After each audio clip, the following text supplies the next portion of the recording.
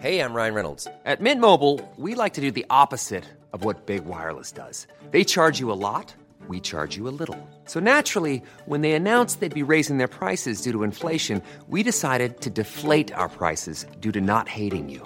That's right. We're cutting the price of Mint Unlimited from $30 a month to just $15 a month. Give it a try at mintmobile.com/switch. $45 up front for 3 months plus taxes and fees. Promo rate for new customers for limited time. Unlimited more than 40 gigabytes per month. Slows full terms at mintmobile.com. A couple of years ago, a cop was shot dead on a deserted pier in the tiny nation of Belize. The only other person there that night was a frightened young woman, found covered in blood. By all appearances, it was an open and shut case. But not in Belize, where this woman was connected to a mysterious billionaire who basically runs the place. Justice will not be served in this case. She's going to get away with it. Or will she? White Devil, a Campside Media original. Listen wherever you get your podcasts. Hey, I need you to pay close attention to this message. It is not an ad. This is about Canadaland, and this is about you. You need to know that the news crisis is about to get a lot worse. You've heard about the layoffs. We're about to have news closures, and it's very likely that we're going to be seeing the defunding of the CBC. Where are you going to get your information from? What can you do about this? You can support Canadaland. We need you to. And so for this month and this month only, you can become a Canadaland supporter and get everything our supporters get for just $2 a month. That is an almost 80% discount. The clock is ticking on this.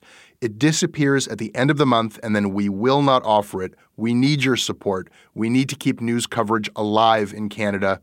Go right now to canadaland.com/join. And thank you.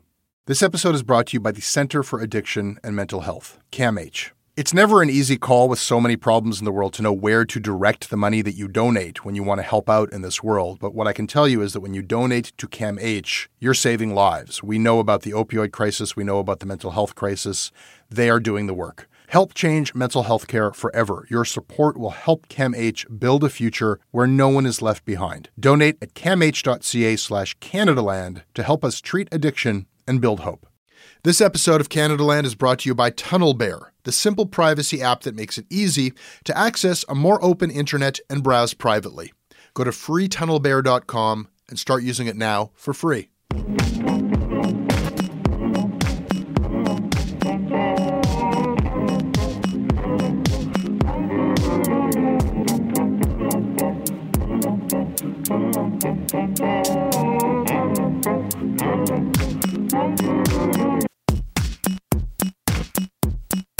My name is Catherine Burrell. In December 2014, I pressed sexual assault charges against Jian Ghomeshi. As you know, Mr. Ghomeshi initially denied all the charges that were brought against him.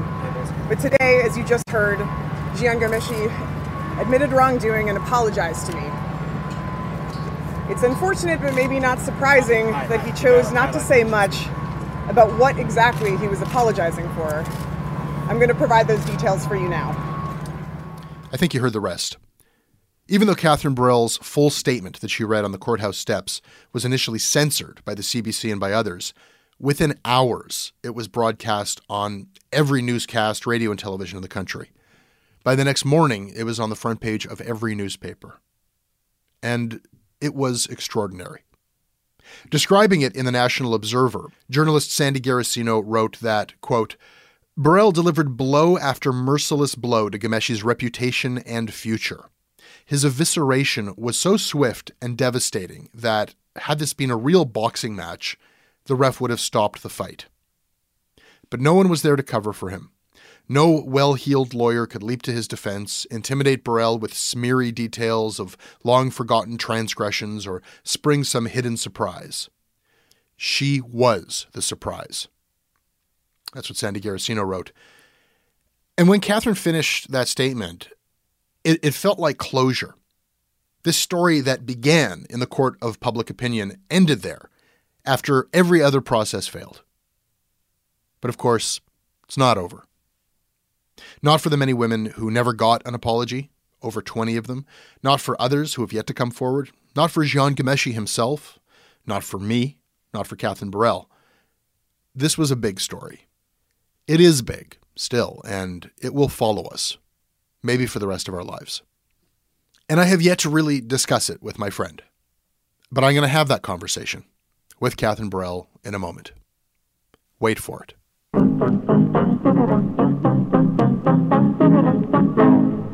This episode of Canadaland is brought to you by Gabriel O'Brien, Don Gillard, Dave Robertson, James Galetta, Sarabjot Samra, Chris Brown, John Matthew IV, and Moremi Omotoso. Moremi, why did you decide to be awesome? Because Canadaland covers the story behind what's being covered and encourages us to look deeper at what's shaping people's opinions. This episode is brought to you by the Center for Addiction and Mental Health, CAMH. We hear a lot about the opioid crisis. We talk a lot about the mental health crisis. These are serious problems. These problems affect us all. They've affected my life and my community. They are not intractable problems. I don't know what's going to solve them on a policy level, but day to day, helping people, that's what CAMH does. They do it on the ground when people need help, and they do it through research. The team at CAMH gave our team a tour of their facilities, and we were really just blown away by the incredible, heroic work that they're doing every day. They treat everyone with dignity, and their research is seeking and finding real solutions for everyone around the world. Help change mental health care forever. Your support will help CAMH build a future where no one is left behind. Donate at camh.ca/Canadaland to help CAMH treat addiction and build hope. This episode is sponsored by BetterHelp. It's amazing the things that we tell ourselves to talk ourselves out of getting help. Anybody who's actually gotten help knows that the process of getting things off your chest, of taking your stressors, your problems, and just like not letting them be bottled up, working through just conveying them to somebody, half of the battle is just doing that. You unburden yourself. And you know what? If you have a real mental health professional, no, they don't have magic bullets or magic words that make it all go away. But often they can help you see things a little bit differently and guide you to strategies or tools or to a new perspective that actually does help. As the largest online therapy provider in the world, BetterHelp can provide access to mental health professionals with a wide variety of expertise in mental health. Because you listen to this podcast, you get 10% off of your first month at betterhelp.com/Canadaland. That's betterhelp.com/Canadaland. This episode is also brought to you by TunnelBear. Why would you need TunnelBear to protect your privacy when you surf the internet? Well, if you're a journalist, you might need it to protect your sources. If you are a reporter, if you want to securely interact with a whistleblower or with a source, you should download TunnelBear. You just turn it on before you Skype, before you email, and you will dodge anyone who is interested in eavesdropping on your conversation. Everything you do will be encrypted. You will not leave a trail. That also goes for doing online research. If you're a journalist or an academic and you don't want anyone snooping on your research, TunnelBear will hide your IP address, which would otherwise reveal your physical location. This is also useful for people who are on summer vacation abroad and using the internet through coffee shops and airports. If you're doing any banking, if you're doing any work-related email that's sensitive, just flip on TunnelBear, and you can do so for free. The first 500 megabytes consumed in your session is free when you use freetunnelbear.com. No credit card required. Go to freetunnelbear.com right now. And this episode is brought to you by FreshBooks. FreshBooks is the accounting software for freelancers and small businesses. That is who it is built for. They are very conscious of the experience of using their mobile app and their website. FreshBooks wants it to be a good, quick experience where everything is intuitive, where needless clicks and steps and friction is removed. And I can tell you it works. It saves me time. It makes an annoying task a lot less annoying, and it makes it a lot quicker as well. I can work anywhere using their mobile app. I can send invoices when I'm out on vacation. I can check and see if somebody has viewed the invoice. I can get paid very quickly via credit card. Even if somebody's mailing you a check, their stats show that people get paid quicker when you use FreshBooks than when you don't. This is just something that empowers you if you are your own business or if you have a small business. Go ahead. If you haven't checked it out yet, check it out now. Try it for free for 30 days. FreshBooks.com. When you become a customer, tell them that Canadaland sent you. Thank you, FreshBooks. Hi. I don't even know where to begin. Like, what happened the last time you were in Toronto was It was a moment in the Canadian media or in Canadian public life unlike anything. Your statement on the courthouse steps was unlike anything I've ever seen. I was blacking out, by the way. I don't even remember who opened the doors. It was just like suddenly I was in the courthouse and then all the light came in and then I was like, don't fall down the stairs. And then I got up to the microphones and I smoothed my bangs. And that was the last thing that I remember.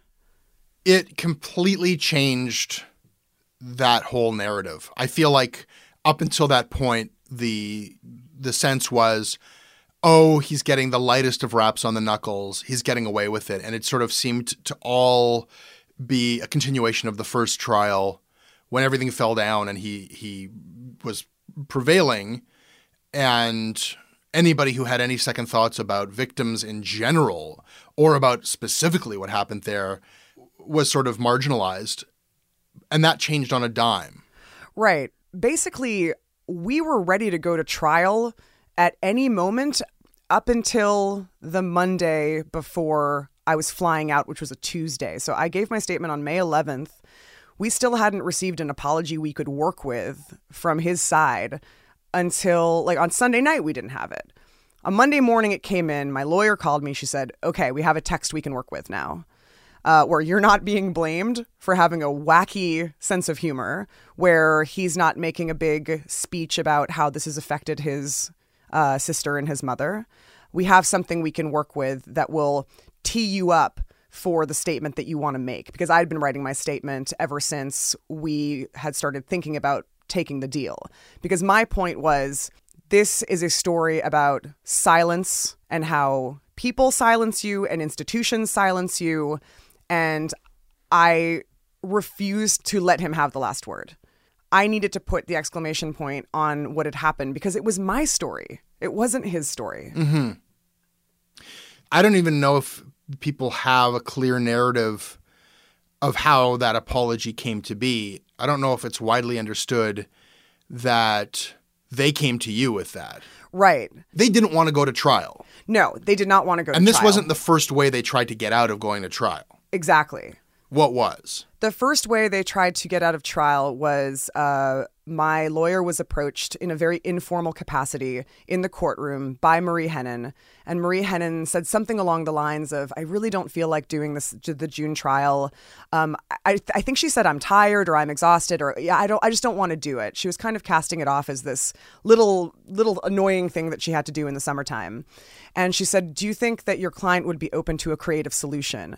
So I get this call at work. I'm at work on this show that I was working on the phone from Sue. And she's like, there's this creative solution that Marie wants to present you with. And my first reaction was, oh, it's a plea bargain. This is great. This is great news. Like he'll plead guilty to a lesser charge or something. Exactly. And it'll go on his record. And Sue laughed, possibly for a solid minute. And she was like, no, it's not going to be a plea bargain. She's talking about money.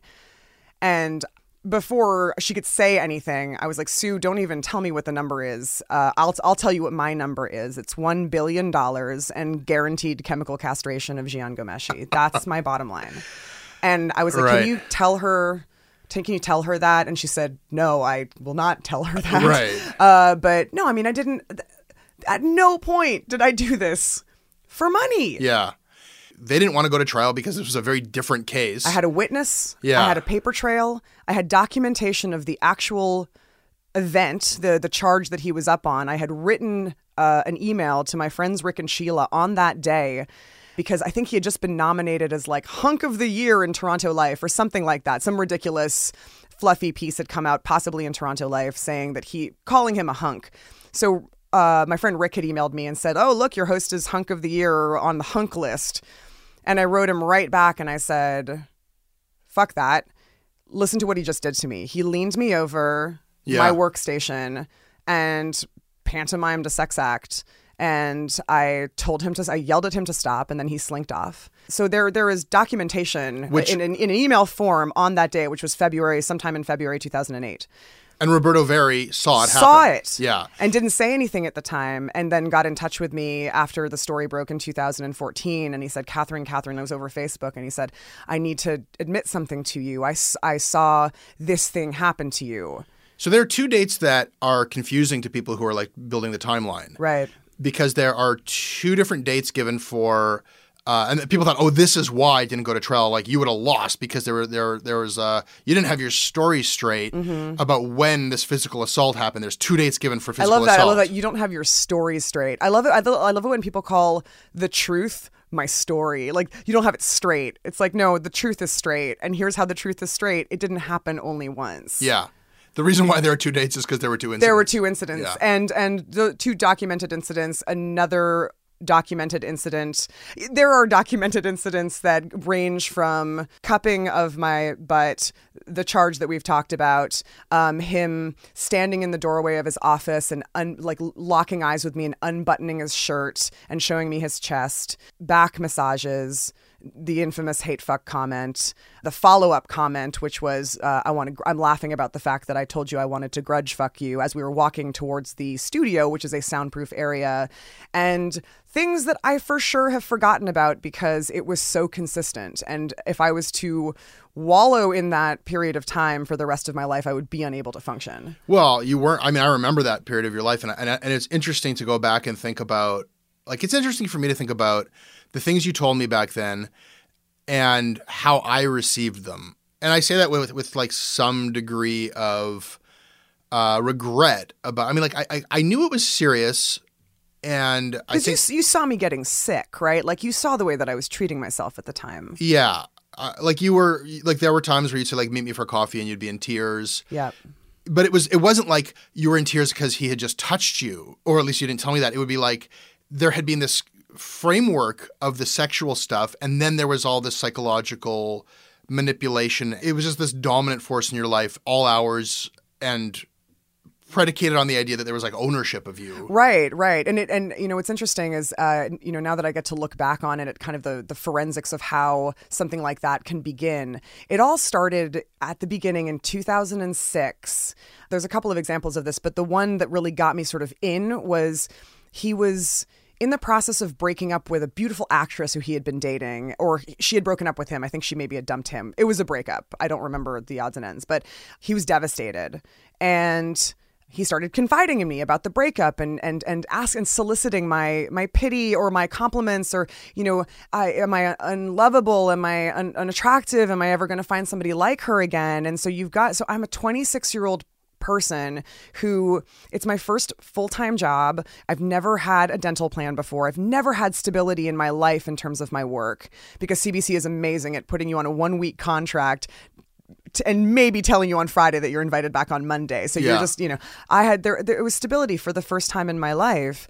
And this was so valuable to me. And I didn't have a compass with regards to how to make myself indispensable. Because, you know, when you're a kid and you're getting into the industry, you're like, make yourself indispensable, do whatever it takes to make yourself indispensable.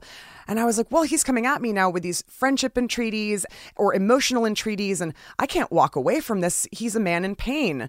I need to help him. Right. And I need to be compassionate towards him. And I was. And as a result of that, then I started getting text messages at all hours of the night.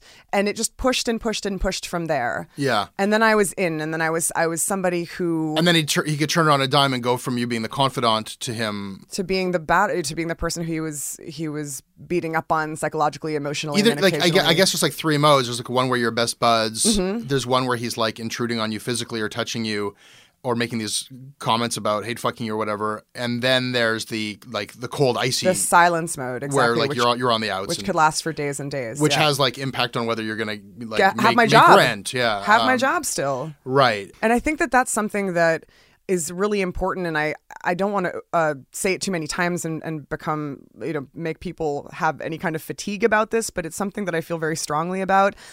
Because it was written by, I think, Rosie DiMano, and both Christy Blatchford kind of mentioned the fact that we were clothed.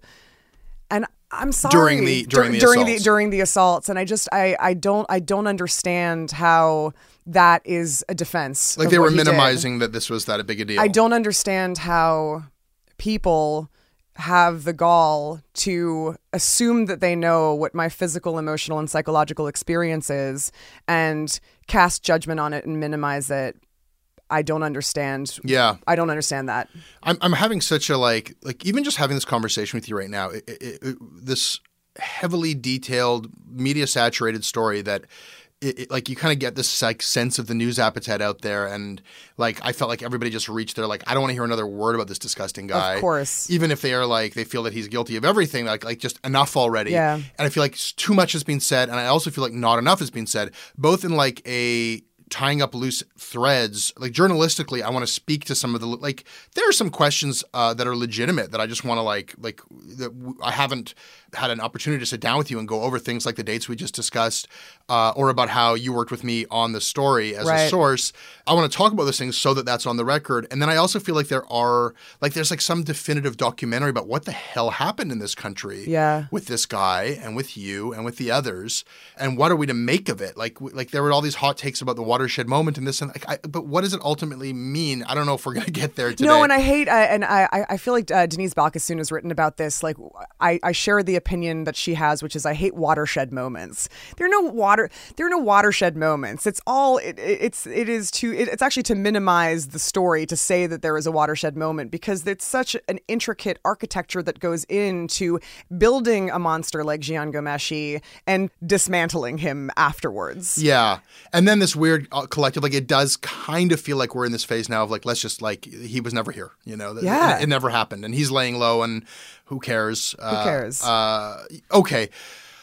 Let's go back. We were sort of in some sort of a linear. They didn't want to go to trial because they were going to lose. They were going to lose. It was documented on paper. There was a witness, and all I think they would have been able to do, to less effect than the first time, is try to discredit you. Absolutely. So it was just going to be, even if we had won, and I really do think we would have won, which is why I did not flinch when we were going back and forth with that apology. I was yelling in the phone at my lawyer, not to my lawyer, she's wonderful and I love her, but, saying, forget it. Let's go to trial. If this is the bullshit that Hennon's team is sending back to us, where she is saying that I had a jocular tone in the office and therefore I deserved it. Let's give the context there. Right. So after this attempt, which your lawyer at least felt was an attempt to pay you off, that you reject that, then they come back to you again. We don't want to go to trial. Will she accept an apology? You've given the outline of that just to get it down in a linear way. As I remember, the first thing they offered was like an outright apology. He would unreservedly. We wrote it. It was the first draft was yours. The first draft was all our team. That's so weird. You writing his script again. It was really funny because you used to. Q. The irony was not lost on me. Did you write it in rhyming couplets like the essays? Over Moby tracks? Sorry, I sexually assaulted you. I'm Jian Ghomeshi, and this is Q. So you wrote the first draft. He threw that away. Sorry, just to be clear, Michael Callahan wrote The Crown, and then they sent it over to me because again they were very kind in terms of involving me in the process. And then I had some I had some like a tiny tonal problem, and so I amended the back half of it and sent it back, and they were like, these are good changes. And then it wasn't until I think May 7th, like they took 4 or 5 days to send the amendments back to us. And they just rewritten it in a way that was like, Sue didn't even read it, the whole thing to me, because she was like, it's just unacceptable and we're going to reject it outright. Their version was one where you had this jocular sense of humor and you were buddies with him. He got so confused because I made maybe a penis joke once. So maybe he thought it was okay to come and put his clothed penis on me. So it was as much a self-exoneration, exculpatory exercise. Yeah, we built this together. Catherine and me built this culture together, and boys will be boys. Right. And further the pain that his family has suffered and so on. And you rejected that. And then what we ultimately heard him say was the kind of, that was Goldilocks's, the apology that everybody could kind of live with. Exactly.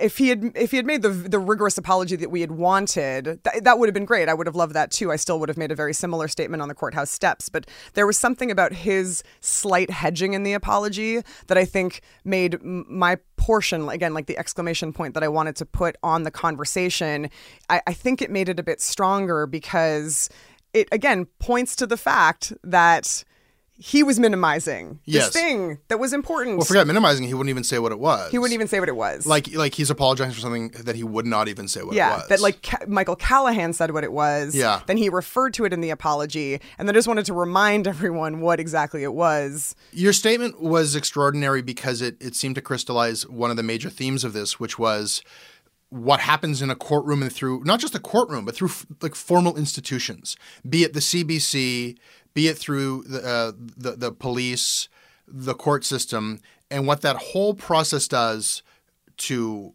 expose women to this sort of thing. How do these systems respond? How does it get recorded? How do people get shut down, marginalized? Like even to the extent where you were encouraged, don't file the union grievance, leave that, or when you did complain to the union, they left out certain parts, so there was no paper trail of that. Then later, when they're doing their investigative, well, if there's no paper trail, that nothing happened. The whole thing, like throughout that system and that sphere, which some people put so much like, well, like that's the sphere that matters, is this formalized sphere of these institutions versus the public sphere. And the public sphere is where this story was reported. And then the public sphere was where you told the truth about, an apology that he wouldn't even explicate what the hell he was apologizing for. The only way people could even know that was your statement at the end, really. Yeah. And it was a situation where it was like my house, my rules. Yeah. Walking into Marie Henon's house doesn't have the same rules as my house. So I was like, my house, my rules. And my house is outside the courtroom because that's not where I operate. And that's not where the truth happens a lot of the time for victims of sexual assault. Yeah. And I think that if we had gone to trial, which again, fully prepared to do, think we would have won. What would have happened is that I'm sure she went through my entire Twitter feed. This is obviously conjecture, but she was going to find examples of how I too, had a dirty mouth and made dirty jokes and was, like I was told at the CBC, had a high risk sense of humor.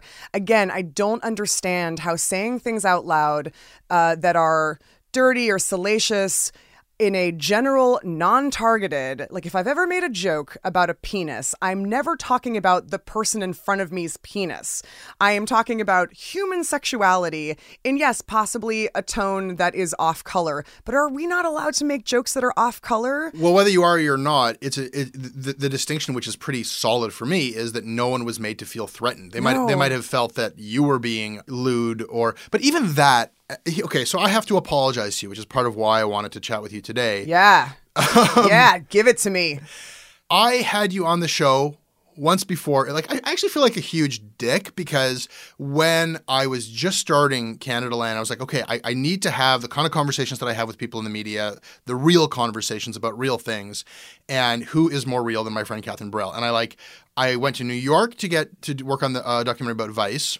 And I interviewed Gavin McInnes, and then I came to LA. I slept on your couch, and you indulged me and were like, I'll talk to you for your podcast. I think Jesse. I even bought the pizza that we were rudely chewing into the microphone. I bought the wine. You did, that's true. I was trying to get you to be as candid and open as possible. First of all, I didn't know that Ghomeshi had ever actually physically assaulted you at that point. I knew he'd been a terrible boss. Right, but also because I kind of didn't know that he had assaulted me because I was like, well, he just... Again, because it was so gradual. Yeah. I have to watch myself to not put a value judgment on which form of assault is worse. Right. I did not know about all of these other women who he had romantic relationships with or otherwise who he had been alleged of doing very serious physical harm to. So for me, still, it was in the realm of media gossip. And I was like, maybe if I interview Burrell about her career and about the CBC, we can talk about a number of things, including what it was like to work for that guy. And we'll drink some wine and I'll push you the way that I do always in our friendship to get you to respond. And I said, oh, you're so lewd around the office. You're so inappropriate.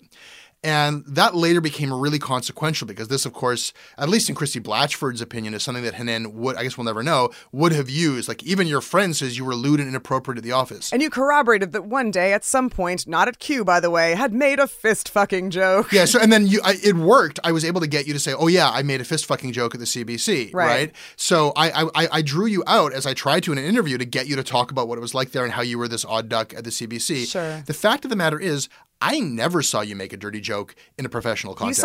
You saw me rap Bust a Move. When you were working at Metro Morning, you rapped Bust a Move, and I saw a lot of people in their cubicles turn over and be like, who the hell is she and what is going on right now? But I never saw you. I take it now that you were lewd and inappropriate at a Metro Morning meeting. Yeah, exactly. And I think that, again, not that I need to provide context for this, but I do remember I had just learned about the concept of fist fucking is a sexual thing, and I was like, can you believe it? Right. I think if I was making a joke, it was more like, oh my goodness, can you believe it? I was later made to feel awful at the prospect that Henin would have you on the stand and say, even your friend Jesse Brown says, is it not possible that you were just as disgustingly lewd to Jian? And I had never even I have no reason to believe that Sure. you were. I'd never seen or heard you talk about that. That said, if she had asked me the question, and I don't know if I would have been able to respond like this, but I would have asked her, is it a crime? Is it an actual crime to say the word fuck in an office? Well, forget crime. The implication is that had you been lewd and sexual in a joking manner to Ghomeshi, then that would have justified and basically exonerated him if he did what he did, which is not to return in kind with a dirty joke, but to say, boy, would I like to hate fuck you. Yeah. Or to grab your body in front of a colleague Yeah. and mime having sex with you. Yeah. Like that those things are in any way of the same order. Like it's such a complicated thing because I'm trying to say like maybe you told dirty jokes at Q, but I don't want to help them make that case. But even if that's true, who the fuck cares? Who the fuck cares? You know? Who the fuck cares?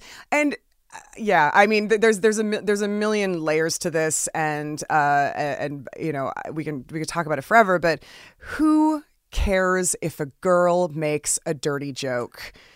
And I have a huge, because it's like if a guy makes a dirty joke, no one's raising an eyebrow. But the fact that you are who you are, the fact that you are big, you know, you're a big presence in a room. The fact that you are different than the button-down corporate culture, bureaucratic CBC culture, the fact that you are at times lewd and humorous, whether it's in a social or professional context, the fact that you have a reputation for being that way did matter. And the reason it matters is that I think is why you were targeted by him. Right. He targeted people who would have problems complaining afterwards, either because they came to him as a fan, they came to him for a romance or for sex even. There's a record of them adoring him, or there's a record of you having been jokey and arguably inappropriate. And also that I had been kind of handpicked by him too, right? Because he had heard a story actually that I had done with your sister when your sister was running Bunch Family, and I had interviewed all those little kids. This was all the way back in 2006. I had interviewed all these kids, and remember I'd done that piece on Metro Morning where I'd interviewed children about art, but then I had gone back and re-recorded really highbrow questions, and then the premise of the piece was my crazy highbrow questions and then little kids answering in this little kid way, and it was like a funny little sound piece that had run on Metro Morning, and he had heard it, and he had emailed me. And he said, hey, that was a really great piece. They're going to give me a show. CBC's giving me a show, a national show. I would love to meet with you for coffee and talk about it. And so I met with him for coffee on a summer day in 2006 summer, I think. I'm fairly sure that I have the dates right on that one. And I met him outside one of the entrances, not the Front Street entrance, something, whatever. The point is, I was wearing a sweater inside the CBC because it was, they kept it super cold in there. But it was summertime, so I took my sweater off and I was wearing a tank top underneath. And he and I were drinking coffee and I got hot. Took my sweater off and he made a comment about the tightness of my tank top. I was like, that's creepy, whatever. And then he told me about the potential show that he was going to get and so on and so forth. And so I felt like I owed him something as well. At the time, I mean, yes, I didn't know the full extent of it, but as a friend, I think I owe you an apology because, like, I knew you were going through a tough time. I knew that he was like this. I just kind of had him as like in my head as like, oh, he's this creepy diva who like is your classic, like, if you watch Larry Sanders, like the show host who's just terribly insecure and is like, am I too fat? And like, do they love me? People love me? But then turns on you and it's like, I fucked up that interview and it's all your fault, And I was like, oh, you've got a terrible diva for a boss. Oh, and also you're terribly unhappy and having like a breakdown. That's sad. To exonerate you a little, I mean, I love watching you like prostrate yourself in front of me. This is a delight for me. As somebody who never says sorry to me, and you've been a problematic friend for me for 10 years, who I love dearly. But you did. And I, again, can't remember the exact year, but it was pretty shortly into my stint there, so probably late 2007. I remember distinctly you saying, Catherine, start taking notes. Start a notebook, and every time he does something to you that is inappropriate, write it down. And it's like, I wish I had done that. Can you imagine? That would have been like, that would have been the source code. I go back through my emails and in multiple emails to desperate emails to friends, I'm saying he sexually harasses me every single day. Yeah. Because the harassment, even when it was not touching, there was always a creepy sexual component. I the reason why I feel contrite is that I pressured you. Like what happened was, from my point of view, I knew you had this creepy div of a boss. I knew that he'd gone over the line in a bunch of ways and was like a sexually harassing boss. And that's what I knew about him, you know? And I heard some rumors that he liked rough stuff in his private life, and I didn't care about that. Right. And then I get these women coming to me with these other stories. Yeah. And they're atrocious and they're troubling. And I remember you calling me. I remember you calling me that day, and it was April 2014. Yeah. And I felt like, okay, these women are not going to go on the record. They have to go and admit that they wanted to have sex with him and these things happen. Their parents have to read this. Oh my gosh. You know, they're not going to do it. And some of them stayed with him after this happened, you know? Right. They're not going to do it. But Catherine can go on the record because Catherine was an employee.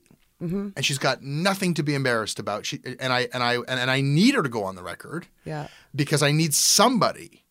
So it's not all built on anonymous sources. Yeah. And I said, go fuck yourself, dude. I finally cast off the bonds. I'd literally just gotten hired to work on like my first cool staff show in LA. I'd sold some projects, but I'd never been staffed before. This was a huge deal. And you don't have to give any, No. none of this even matters. Like, I know. I'm telling you that I was wrong. Right. To think that it was somehow easy for you. Right. To do. I mean, and now seeing what's happened since, like that would have been an easy thing for you to just like, oh yeah, sure, you quote me on that. Ultimately, you did go on the record, and when you went on the record, you spelled out the whole story that your friend. I mean, there was no hiding. That we had been friends. My friend Jesse Brown came to me. Right. Yeah. So people have been asking me like, well, is that kosher that in your initial story, one of your sources was this longtime friend of yours? And you know, in a perfect world, your source would not be. Sure. Right. Of course, where do you get stories from? These connections often yield. Human beings tell stories to each other. You're usually telling stories to friends. Yeah. And the more disclosure, the better. Yes. And for the reader to just know what went into this story was always my, but balancing that against, well, an anonymous source needs to be anonymous. Right. So also, like Donovan knew, a seasoned investigative journalist. I assume everyone up the ranks at the Toronto Star knew about our relationship. It's not as though you hadn't disclosed our relationship in the early stages of the investigation, right? Which is something that I just like. That was not something that I ever hid from anybody I was working with or wanted to hide. The only obfuscation is the obfuscation of the name of the source when you were anonymous, right? Because I asked to be anonymous. Yeah. So the lead editor of the investigative unit, Kevin Donovan, knew you were my friend when I brought the story to the Star. Yes. That was overt. So that's something that I wanted to get on the record here. Yeah. Among everything, among just telling you that like. I don't know. It's an interesting thing for me to go look back and say, like, I do all these different things. Sometimes I have like a seemingly trivial episode of the show where we're just shooting the shit. And later it comes to be so consequential. Later it's evidence. It's crazy. It's crazy. And it's made me feel like you can't prioritize any one story over the next. Like it all matters, you know, or it all could matter. But it's so interesting because again, you came in. I don't remember when it was. It was I was still at my apartment on Armstrong Avenue, so it must have been 2011 or 2012. I can't remember what year it was. Sometime around then, that's when we did that original podcast. Yeah. If you look at the state of the conversation about sexual harassment and sexual assault and the way that institutions support these horrible criminal behaviors, we were in nascent stages of talking about that kind of stuff, right? So, like, again, I hadn't even internalized that what he had done to me was sexual assault because we're so lazy or emotionally illiterate or all of the things that we are as a society, which we are, I think, correcting right now in terms of talking about this catastrophic problem. Yeah. And of which he's only one, freakish symptom. He's just a symptom. He's a symptom. And there's all sorts of things that happen that are, yeah. Since reporting this, I became, I guess, considered a safe person for women to bring these stories to. And it was like the scales fell from my eyes. And I'm like, oh my God. It happens all the time. And I mean, I also became a little bit of a I don't want to say dumping ground because I'm so grateful to these people who confided in me afterwards, but I was getting hundreds of Facebook messages from people I did not know saying, thank you, this happened to me in 1967. Thank you, this happened to me in 1993. Yeah. Thank you, thank you, thank you. And I didn't know what it was because we don't acknowledge it, and you acknowledged it, and it takes saying it out loud and saying it truthfully for people to then recognize it as the truth and go, oh, right, that's my truth too. But because women a lot of the time are told not to trust themselves, to not trust their bodies, to not trust what's happening to them, it's very hard to tell that truth. Yeah, especially as I realize how many of the kind of like reflexive responses to that, which serve to suppress that, like I've internalized. I hope that this, along with Cosby and a lot of other things that are happening, like the Woody Allen, like that something is changing about how we receive accounts of victimization, how we like. I would love it if this sordid story. I never started doing this to like report on crime. That was, and I fear in a way that this is going to be like associated with me. People are like, oh, he's never going to get a big story like that again. I'm like, great. Right. I'm not looking for I never want to meet another person who could do something like that to so many people, of course. Yeah. And I feel like it was this big moment. I feel like it will be something that people will be asking you about for the rest of your life. Like, I want to put a lid on it. I think a lot of people out there want there to be a lid on it. There can't be. No, it's going to keep like... He's going to try to have his next act. Donovan's book's going to come out.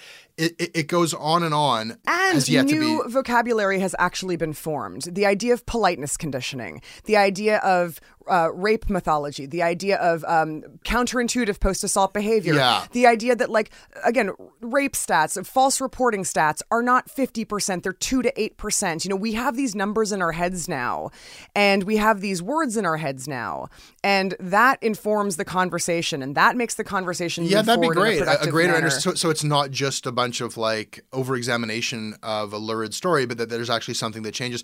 Then there's just like from a journalistic level, like I recognize that like the think piece comes later, the grand societal change comes later. What actually happened? Because now we've got something like 25 different separate allegations.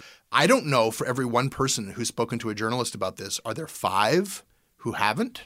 Like are there 200 who haven't? I don't know. I have no idea, but I would be very surprised. I know of people who came to me and ultimately decided they didn't want their story published. So I know of a few others who haven't been reported on. I know of 2 others who haven't been reported on. So I think that for those, like in this specific story, we still don't know the full span of it. Absolutely not. Or maybe even how bad it got. Yep. So there's a lot that I'm sorry, everybody. You might have to hear about this some more, and that needs to happen. Yeah. It's awful, but we're having the conversation. Thank God. Are you okay after all of this? It is like it got so white hot for a moment there. Mm-hmm. I don't know that followed you back to LA. Like, it's so funny to be like at the center of such a media sensation, and then Hollywood is where nobody knows about it. And no one cares. No, I mean, maybe that's a refuge. I don't know. No, I think that. Well, I was thinking about that. So, I made my speech on Wednesday, and then I was out on Thursday with some friends, and I don't smoke a lot, but sometimes when I want to have a moment of catharsis, I have a cigarette, and I went out into the street, didn't have cigarettes, bummed to smoke, and the guy who gave me my smoke was like, whoa, you're Catherine Burrell. He said, thank you, and I said, thank you, and I smoked on the street, and I looked out at Ossington, and I was like, okay, enjoy this, because this is going to last for no time. Like this satisfaction and this good feeling, and think that the fact that you did something that was hopefully kind of important, this is not going to last. So I smoked my cigarette, felt a little ill, went back to LA, and then biked across southern Utah because I was like, don't be in your brain anymore, try to be in your body. So I biked from Bryce Canyon National Park to Mount Zion, just was cried at the majesty of 180 million-year-old rocks and the only pair of mating condors in the south of America. And I got back to LA and I was like, oh, this is what it is. It used to be like a beast, like let's say a tiger inside my body. And it used to like roar and bite me and hurt me and scratch me. And what this did was I got to slay it and I got to put it under glass, like in the Natural History Museum. That's my body, and that's my life, because I can't forget about it. But because you can't forget about something like that, but it's dead now. Yeah. And it's preserved, but it can't hurt me anymore. And now I have a cool new job where I get to write a cool pilot about like young female political correspondents on the presidential campaign trail. And I'm going to do that. And I'm going to move on with my life. And if people need help on this front, I want to help them. And if people want to talk about it, I want to talk about it with them. But I'm going to go back to my life. I think you did help them. I mean, I think that how many people who are traumatized or hurt fantasize about a moment like the one you had where the world watches as you speak your truth. It was unbelievable. I don't know what it's like. It feels like you talk about the idea of vindication and you're like, oh, whoa, this is what vindication feels like. A lot of women have told me what you did meant a lot to a lot of people. A lot of people who don't get that moment will never come out of a courthouse where they're apologized to for what happened to them, and they have an opportunity to stand there and say, well, this is what happened to me. Yeah, that was the point. Okay, thank you, Catherine. Thanks, Jesse. Catherine, I had to call you back again because I forgot to ask you something. Okay. I just want to know if this is true. This is something that I heard. Is there a television show getting pitched around about Marie Henein? Yeah, from what I understand, Warner Brothers has optioned the Toronto Life profile that came out about Marie Henein last year, and they're looking for a writer currently to develop that pilot. Okay, and is this with her approval? Like, is she involved with this? I don't know whether she's signed her life rights away, but I definitely know that she's involved in the project. Yes. How involved? I think she's involved. She's vetting the writers. She definitely has a huge say in who will be writing her story. This is just bizarre. You're a TV writer. Yes. Like, I can't think of anybody who knows more about it. Yeah, I did call my agent because I was interested. And I said, do you think that I would be considered? And she said, probably not. And I said, well, can we try? Because I have been thinking about her for the last 18 months. That would be a very awkward job interview, if there was a job interview. Did you get a call back? No. God, no. Right. You know, I mean, I got such a mixed response to this because on the one hand, it just feels kind of tacky, especially, you know, there was so much accusation that like you and all the other accusers were just doing this for fame or for recognition or to cash in some way. And yet, you know, the one who's like trying to make a TV show is his defense attorney. On the other hand, I totally would watch that show. I know. It's interesting. There's just no end to how bizarre this is. It's just so strange. It's a strange story.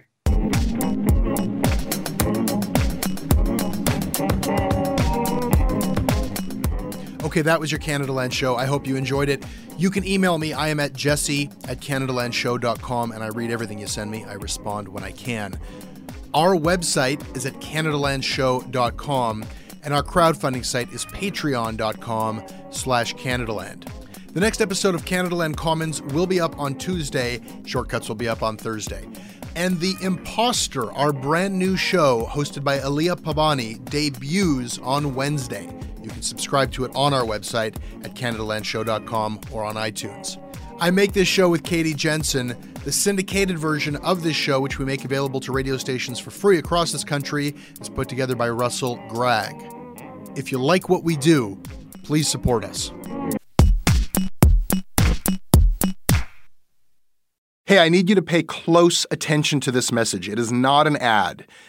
This is about Canadaland, and this is about you. You need to know that the news crisis is about to get a lot worse. You've heard about the layoffs. We're about to have news closures, and it's very likely that we're going to be seeing the defunding of the CBC. Where are you going to get your information from? What can you do about this? You can support Canadaland. We need you to. And so for this month and this month only, you can become a Canadaland supporter and get everything our supporters get for just $2 a month. That is an almost 80% discount. The clock is ticking on this. It disappears at the end of the month, and then we will not offer it. We need your support. We need to keep news coverage alive in Canada. Go right now to canadaland.com/join. And thank you. A couple of years ago, a cop was shot dead on a deserted pier in the tiny nation of Belize. The only other person there that night was a frightened young woman, found covered in blood. By all appearances, it was an open and shut case. But not in Belize, where this woman was connected to a mysterious billionaire who basically runs the place. Justice will not be served in this case. She's going to get away with it. Or will she? White Devil, a Campside Media original. Listen wherever you get your podcasts.